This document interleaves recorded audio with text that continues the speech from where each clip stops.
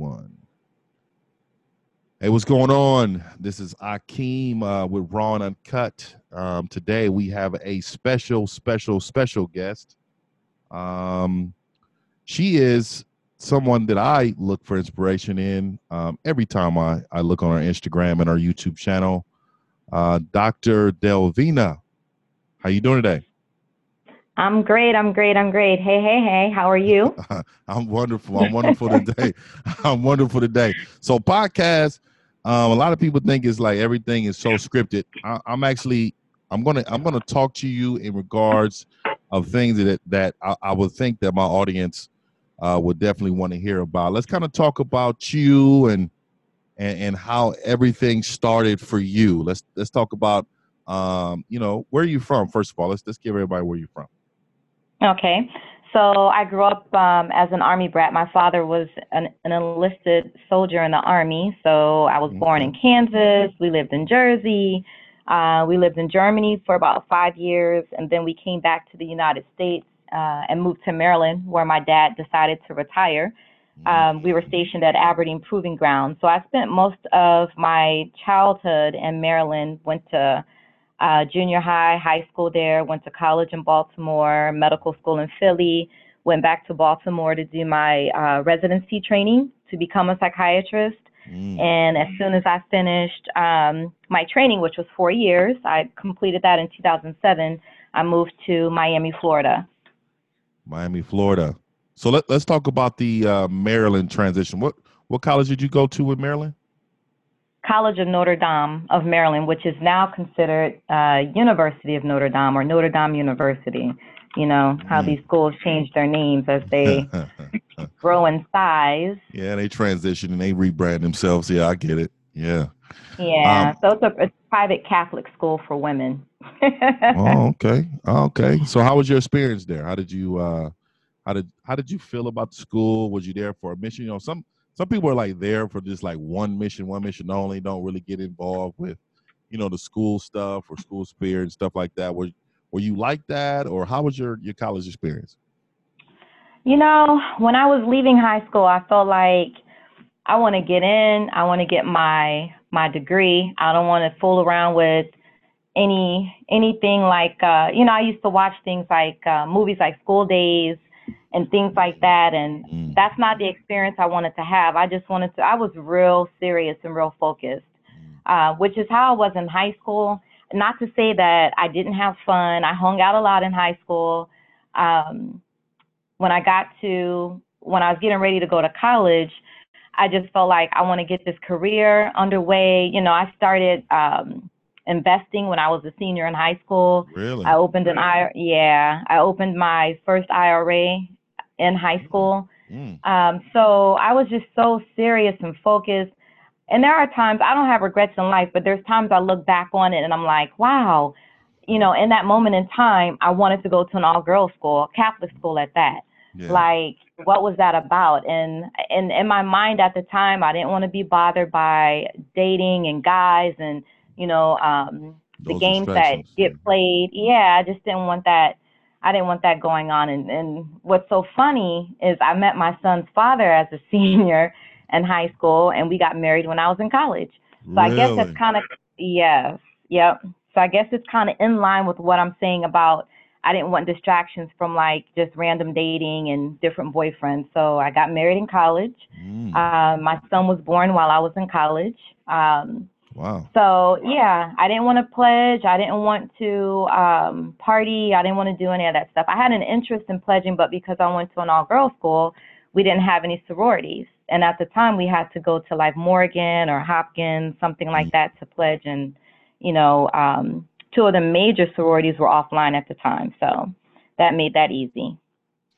Yeah, so it's never too late to pledge. By the way, you can always you can always play. I think I think as long as you're a graduate, from what they tell me, the same thing. I wanted to, but I was into football and stuff, so I couldn't really, get involved in that life. I was driven. I was trying to be something, and that's just how it was. But let me ask you this: what was your major? What did you study in college?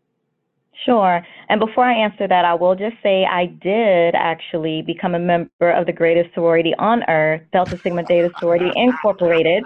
Uh, so Shout I out. am, Shout out. yes, Okay. yes, Okay. I am a Delta Diva, a Okay. devastating Delta Diva. So, Devastating Delta Diva. Okay. yes, yes, yes. So we would definitely get into that. I didn't say I knew that about you, but I knew that about you, and I knew that it was coming because most sorority fraternity, whatever, there's a pledge. There is a certain level of respect that is needed to give it to those individuals that pledge. I tell you, they all are the same way. Hey, this is what it is. This is how it was. So we're definitely getting into that. But let's talk about the academics piece. Let's talk about what you studied. Sure, sure. So I was a biology major. Mm, Um, And so when I went in, I knew I wanted to become a medical doctor. In high school, I was a church goer. At the time, I was like a holy roller, sanctified. I attended an apostolic church. My best friend, who I met in fifth grade and is still my best friend, her family is how I became or began to practice the apostolic faith instead of Baptist. Okay. mm, And in high school, my best friend's auntie, who's like an auntie to me also, the three of us were talking. She wanted to become a lawyer, which she's an attorney now in the Baltimore City, and I wanted to be a physician. And her aunt told both of us, it's been ordained. This is what you're supposed to do. Now she might have just been saying that, mm-hmm. but her aunt was heavy into church also. So, and whatever it is, it worked. Whether it was her just saying that to keep us focused, or that's really what she believed was the case from the higher power. And I say that because when I got to this private Catholic girls' school, my counselor tried to dissuade me from going to medical school.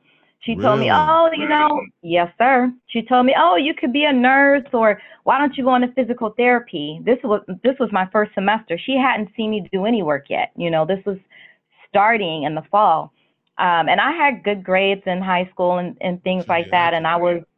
I was very active. Mm-hmm. I was the president of the National Honor Society in high school, and just well rounded. So there was no need for her to doubt me except for the color of my skin.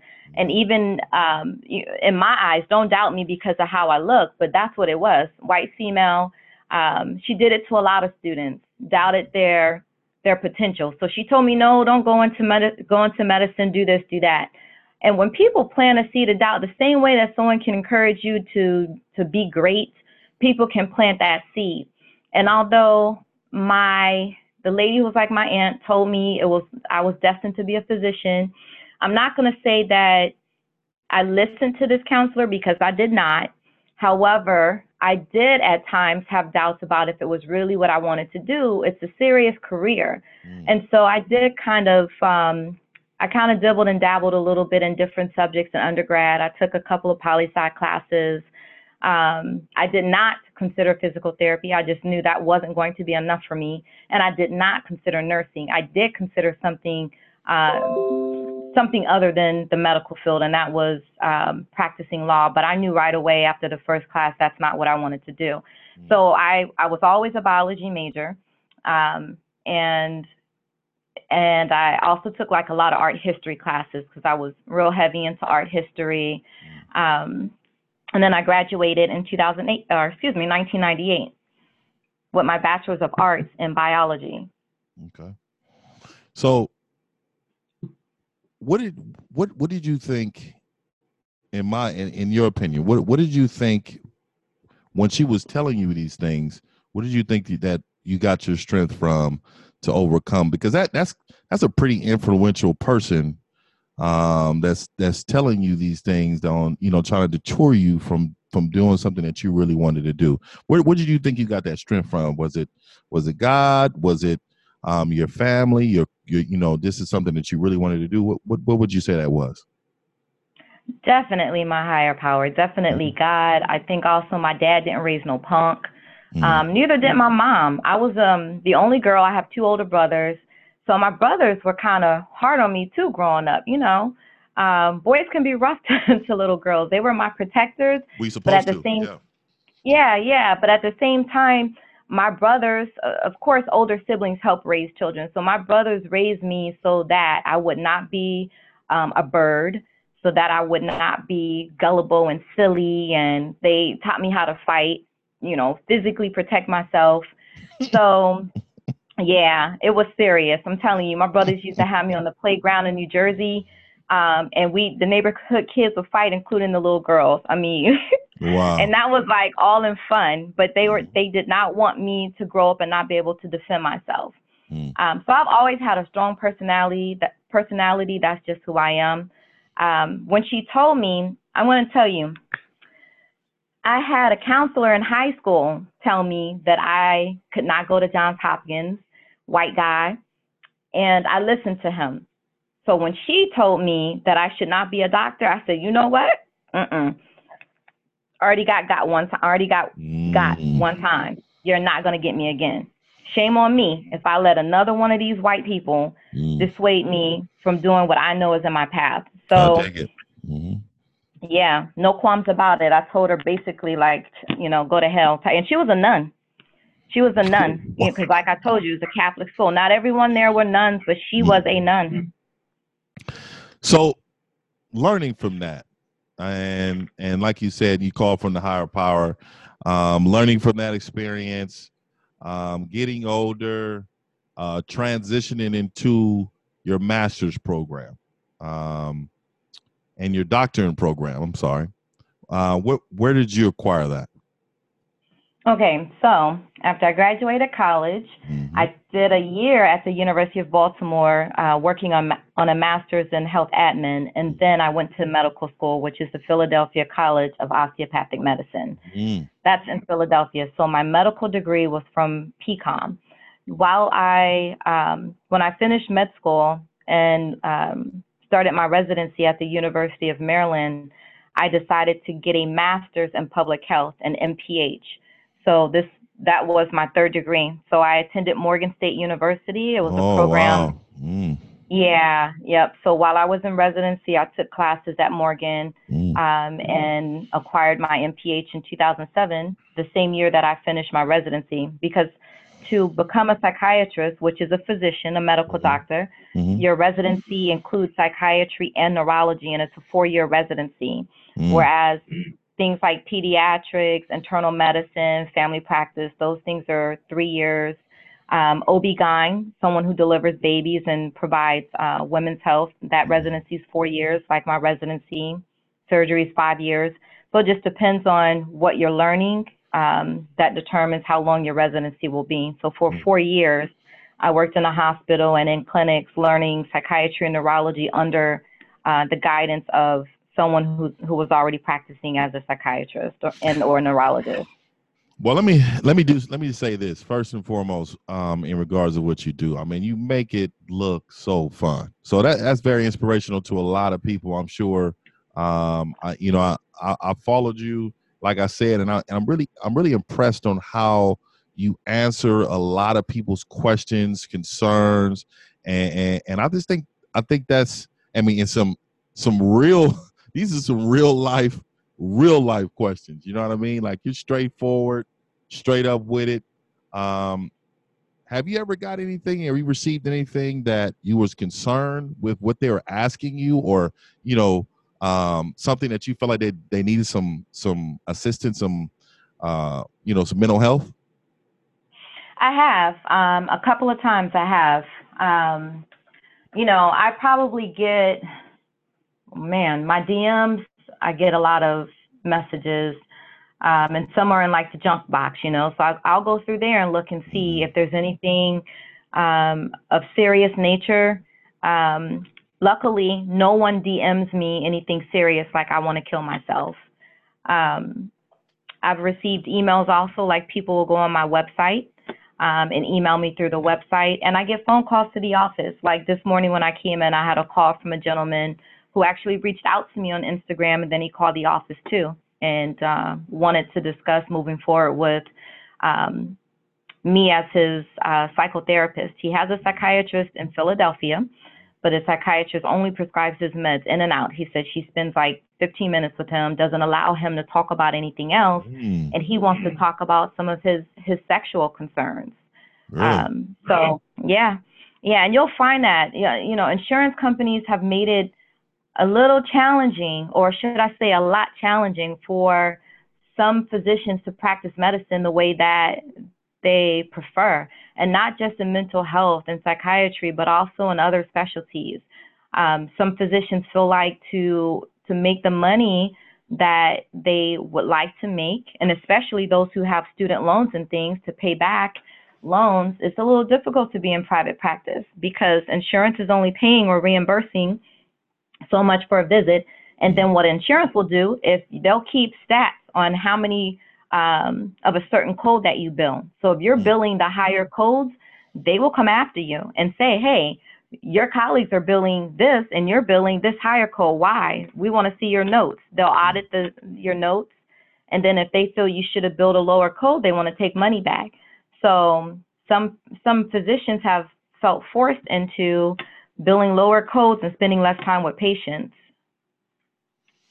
Man, I mean it's pretty damaging. Like it just the non-concern of people's welfare is terrible. Like I don't for me, I believe in mental health. So, for me, when I was coming up, I was taught really not to talk to any psychologists or anything like that. And, as I got older, I matured, and, it's kind of like a Black community thing that we really just don't really take care of ourselves the way I feel like that we should. And maybe that's just me. Maybe that's just my opinion. What are your thoughts on that? Do you believe that you have do you believe that our culture should really, really reach out more in concerns of their mental health? I do. In any culture, but emphasis on our culture, our being brown, Black, minorities, African American, Islanders, emphasis there because data and research shows that the stigma of mental illness is much higher in the Black community than other communities. Even so, we're talking minorities, even Latinas and Hispanics, they don't have any misgivings about seeking mental health care. Sometimes, with the men, it's just similar to white men, Black men. There's this whole machismo thing where they feel like they're not being a man if they tell someone that they're sad. But overall, Hispanics, oftentimes, they don't mind going to see a mental health professional. It's the access to care that they may not have because of socioeconomic statuses and limitations. In the Black community, shoot, you need to talk to Jesus, go to church, ain't that the truth? Pray, pray on it. I hear that a lot. Yeah.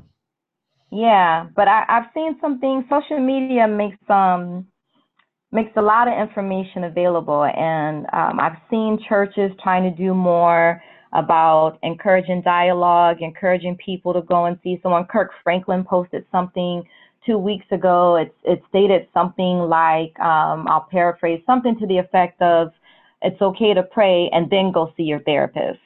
Or maybe it was go see your therapist and then pray, something like that. But basically he was encouraging combination of you can still pray, but still go see your mental health professional too.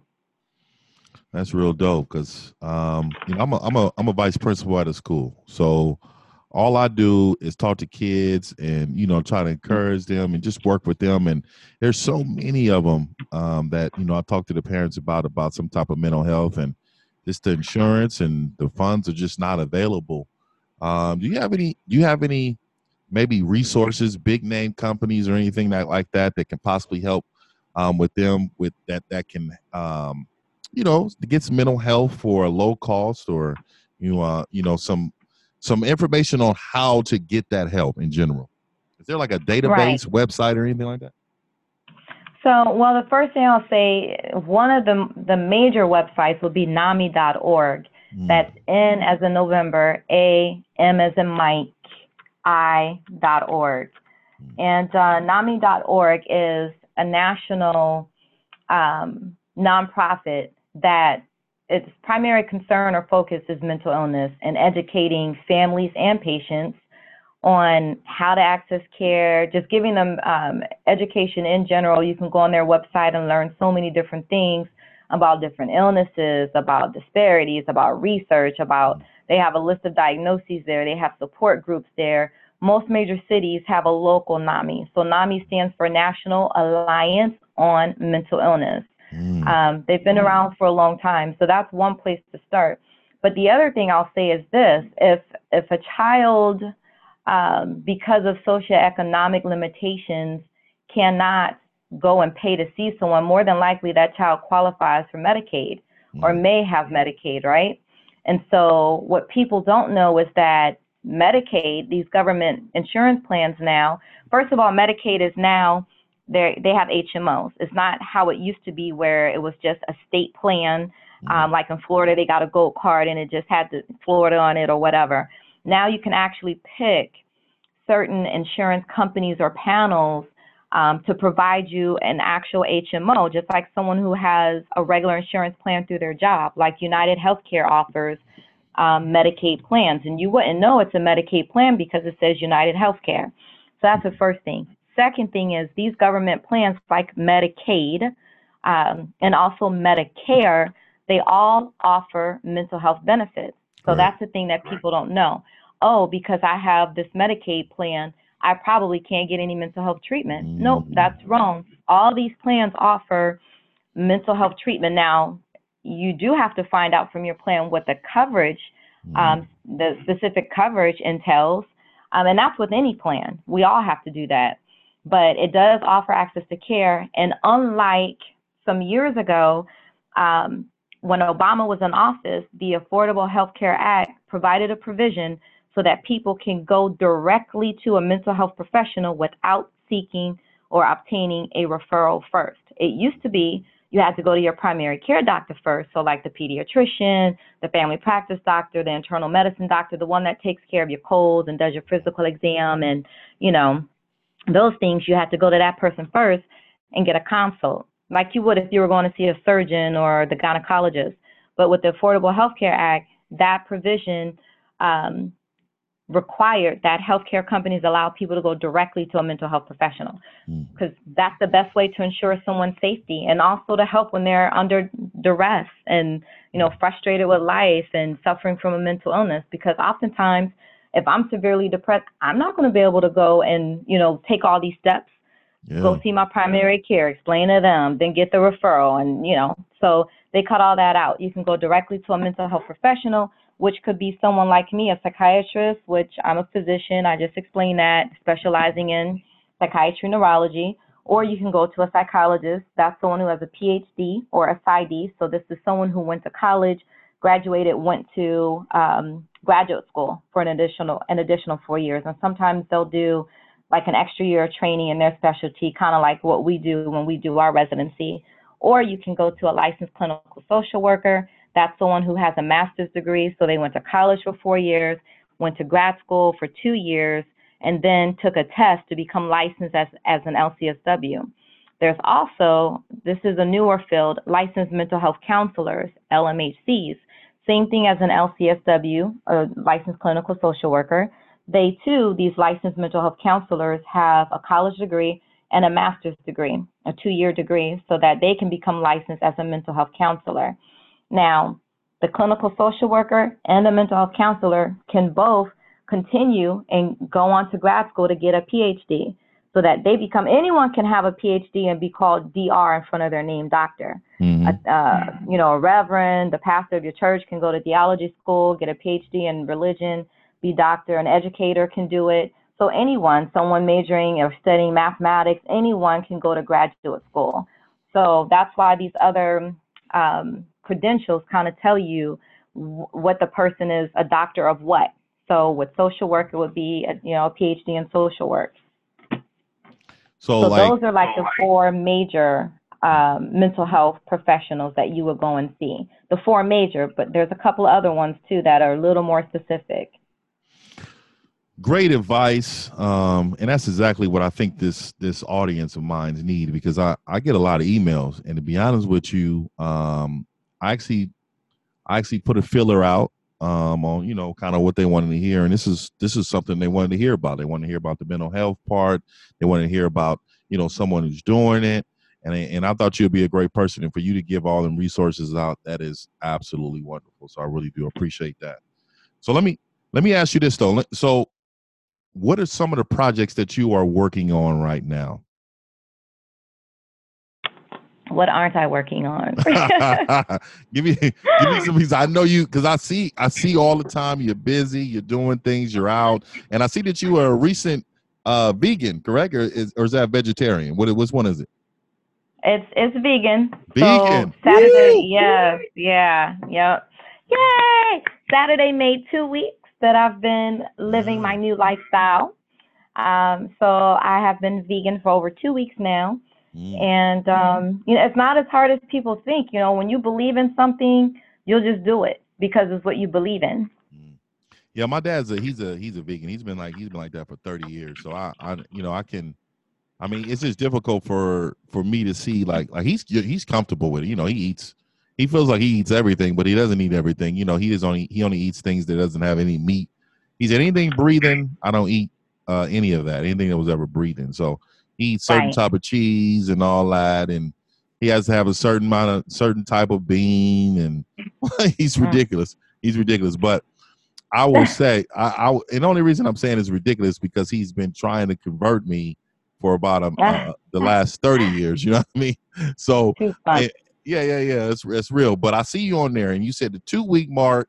So, what is the biggest thing that you can say that you can really say? You know what? That is the hardest part for me to give up. But this is something that takes its place now. You know what I mean? Like, is it chicken? Is it cheese, certain type of cheese, and I mean, what is it? Okay. I would say the first thing is seafood. Lord help me. So I told you I'm from Maryland. In Maryland, we have crabs. We have such Mm, good seafood with our Old Bay. So I mm. love crabs. I love crab legs. I love shrimp, Ooh, mussels, oysters, mm. fish, especially sushi, raw fish. So Lobster, that was number one. Lobster, yes. How could I forget? Yes. And there's a place near my house here. buttered up, Um, huh? that has all you can eat lobster some nights, and it's good lobster. Oh my Um, God. yeah, yeah. But I'll tell you, I've been a foodie for so long. I mean, since I was a little girl, I was into food. I remember when we lived in Germany. I just loved the fresh pastries over there, the French fries. That's how I got addicted to French fries. That's something I had to control later in life. And I've traveled, to other countries just so I could try a restaurant or to eat. That was like my hobby.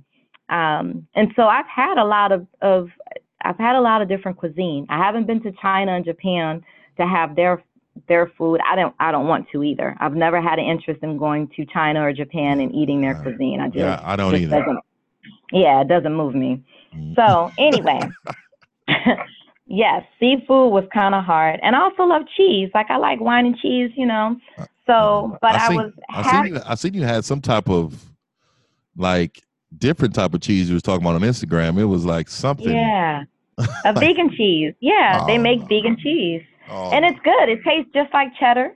I had a cheddar version. I had, I think it was Swiss was the other brand, Mm.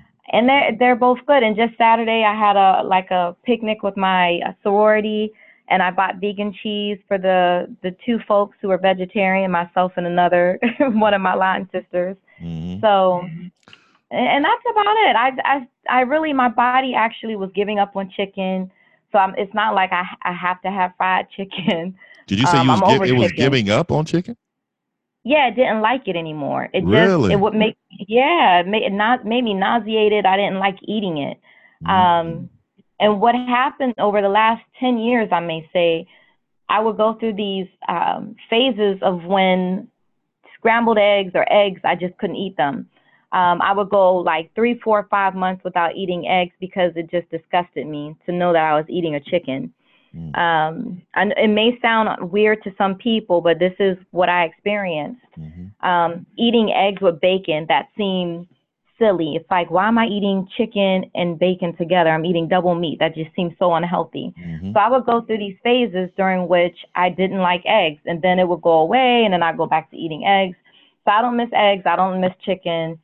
Beef, I was trying to, I was avoiding that anyway. The only time I would eat a burger or a steak is if it was absolutely like renowned for their meat.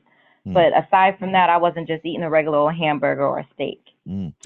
So what was your inspiration for that? Is it just health, or was it more let me see if I can do this? Like my pops years ago, he said it never was for health. It was because he felt like since he was a kid, back then, he said, man, all they ate was pork. You know what I mean? Like, and he said he just felt like he was a slave to it. He wanted to, he had to have it. He felt like it was an addiction. He wanted to eat. And he was never a big guy, but he just said he wanted to do it, because of his mind felt like he needed. So it was something he needed to break. Is that something that you feel the same about, or was it just for health reasons? So I don't have any health problems, right? So to say it was for health reasons, I'd say to prevent future problems. Okay. And so I was already kind of moving away from chicken. I'd already given beef a break, but I was holding on to seafood. And I actually went several years without any pork. My family's originally from Mississippi, so I've had it. I've had everything. Chitterlings. The sip. Yeah. So I've had probably every piece of the pig. Chitterlings. Is that what it's called? Chitterlings. Chitterlings. Chitterlings. That's the first time I ever heard that. AKA chitlings, Okay. How we skip some syllables sometimes, but chitterlings, I've had every part of the pig. Hog mogs, the ears, the tail, everything, knuckles, pig feet. So that was growing up. And my thing became this, and actually you said, what was my inspiration? I was already sort of playing around with the idea, and I was one of these people who used to say I could never be a vegetarian, I could never be vegan. I met John Sally, I don't know, about 4 or 5 months ago, whatever. And he and I started, we were, conversing, and we've been talking, since I met him. And he said to me, why are you still eating animal products? Really?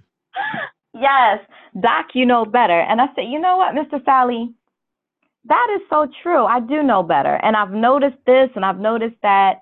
And I told him, I said, well, maybe I can just be a pescatarian. I can eat fish. And he said, no, Doc, you need to just give up all meat. And so I did it. I decided to do it. And one thing I noticed since giving up meat, the flesh in your intestines, when you're eating all that meat, your body works super hard to break down beef. It works hard to break down chicken. I mean, the flesh that we're eating, the muscles of these animals, similar to the muscles in our own body. And then I started having these thoughts. I'm eating a corpse. This is a dead body. It's a dead animal body. Oh, so thank you for ruining my dinner tonight. Yeah, when you sit down to put that chicken leg up, that chicken thigh, you're eating a corpse. See, because you're eating a corpse. I'm having chicken enchiladas for dinner, and now you're right. I'm just gonna go ahead and just have me some very chicken broth. How about that? Just no meat chicken broth. That's what you should do. If you just try not eating meat for a certain amount of days. I have. I actually it was about 2 months ago. I took about a 37 days break. I wanted to see if I can do it, and I definitely can. It's the only real thing I really missed was cheese. I think cheese was my biggest. It wasn't even no meat products I really definitely just miss. I'm not a huge big I don't consume a lot of meat, only on like certain holidays and stuff like that, of course, but Other than that, I'm not really. But let me enough about me. Let me do this. Let me ask you this again. Your projects. I know we about to close this out in a Oh, minute. yeah. And I Okay, want to my hear about, bad. I want, no, it's no thing. This is a natural, organic conversation. That's exactly what podcast is about. So I want to hear what you're doing, what's next for you, and what you got going on. Okay, so I have all this information inside of my brain that I want to share. And I like to share my information in a certain way. I don't like for things to be boring. I'm not that type of learner. And I don't expect other people to learn that way, meaning just read something that's dry. So that's why when I create the videos and I go on live, that's why I deliver. That's why I deliver information in that capacity, because it's already um, a subject that has stigma and one that people don't like to talk about. If you make it fun or you make it engaging, because some topics in mental illness just cannot be fun. Suicide is not fun. But if you make it engaging, you make it okay for people to process it. So projects. You know about my YouTube channel. Great I've YouTube been channel. working. Thank you. Dr. Delvena Thomas, for those who don't know. So I've been working, trying to increase the subscribers and do more things there in hopes that, maybe someone will look and say, hey, this girl could actually hold her own on a talk show or be a regular guest on a show, or, maybe even be a part of a reality show, a reality-based show, something like that. I have some self-help pamphlets that I'm trying to publish. I know I could self-publish. I don't want to do that. So I'm trying to make some connects so that I can get these things done. I'm just sitting on them. I have my book, 90 Days in Afghanistan, Sex, War, and Mental Illness. Is my experience as a Black female psychiatrist in the Army on a deployment in Afghanistan, kind of my life leading up to, and then the time that I was there. Discussion about love and sex and romance, as well as work and mentally ill patients. Man, I tell you, like, that's a lot of information. Like you said, I really, like, for me, they need to get a hold of all that. And I think that what you're doing with the YouTube platform, I definitely believe that's going to be picked up, because your panels they're so energetic. Like you're leading the question, but then you're communicating with them, and engagement. I mean, it's like a reality show, really. You know what I mean? So just keep doing what you're doing. Do me a favor and let's shout out that book again. You said I don't think I got that title. 90 Days in Afghanistan, Sex, War, and Mental Illness. Great. All right. Another thing is, let's give everybody your social media handles, whatever that may be. Yep. So on Instagram, Twitter, and Facebook, I'm Dr. Delvena. That's DRDELV as in Victor, ENA. And my YouTube is Dr. Delvena Thomas. So DR, then Delvena Thomas. I also have a SoundCloud that I don't really use too often, but I am on SoundCloud also. Okay. And I have a website. My website is Dr. Delvena, so same thing, DR, D as in Delta, EL, V as in Victor, ENA, .help, HELP. And I'm gonna put that in this bio of this podcast. I am now on iHeartRadio. I am on TuneIn Radio. I am on all platforms: Apple Podcasts, Google Podcasts, Stitcher, all the above, Spotify. I'm on all those. So I do get quite a few downloads. So and also get a lot of shares from other podcast people. So this is going to be heard and respectfully so. You do a lot of great work in the community. And I definitely see that your voice needs to travel more, and that's why I reached out to you. And I really appreciate you taking my invite. Not a lot of people really, so many people that's doing great things. They have a plan and they stay in that lane, and they don't really try to network with other people in order to get that voice out. So I really appreciate you doing that. That means a lot. Oh man, no worries. Thank you so much. I'm grateful that you requested to have my voice on your podcast and to hear me talk about myself. I'm very grateful for that. I'm all about networking, sharing information, blending circles. I'm all about that. So thank you. Oh, okay. Hey, anytime I can do anything to help out, I definitely will. And I'm definitely going to continue to support you. I really appreciate you. All righty. All Hope to right. hear from you again. All right, Dr. Delvena. I appreciate you. This is Akeem Raw on the Cut, and we out. Peace.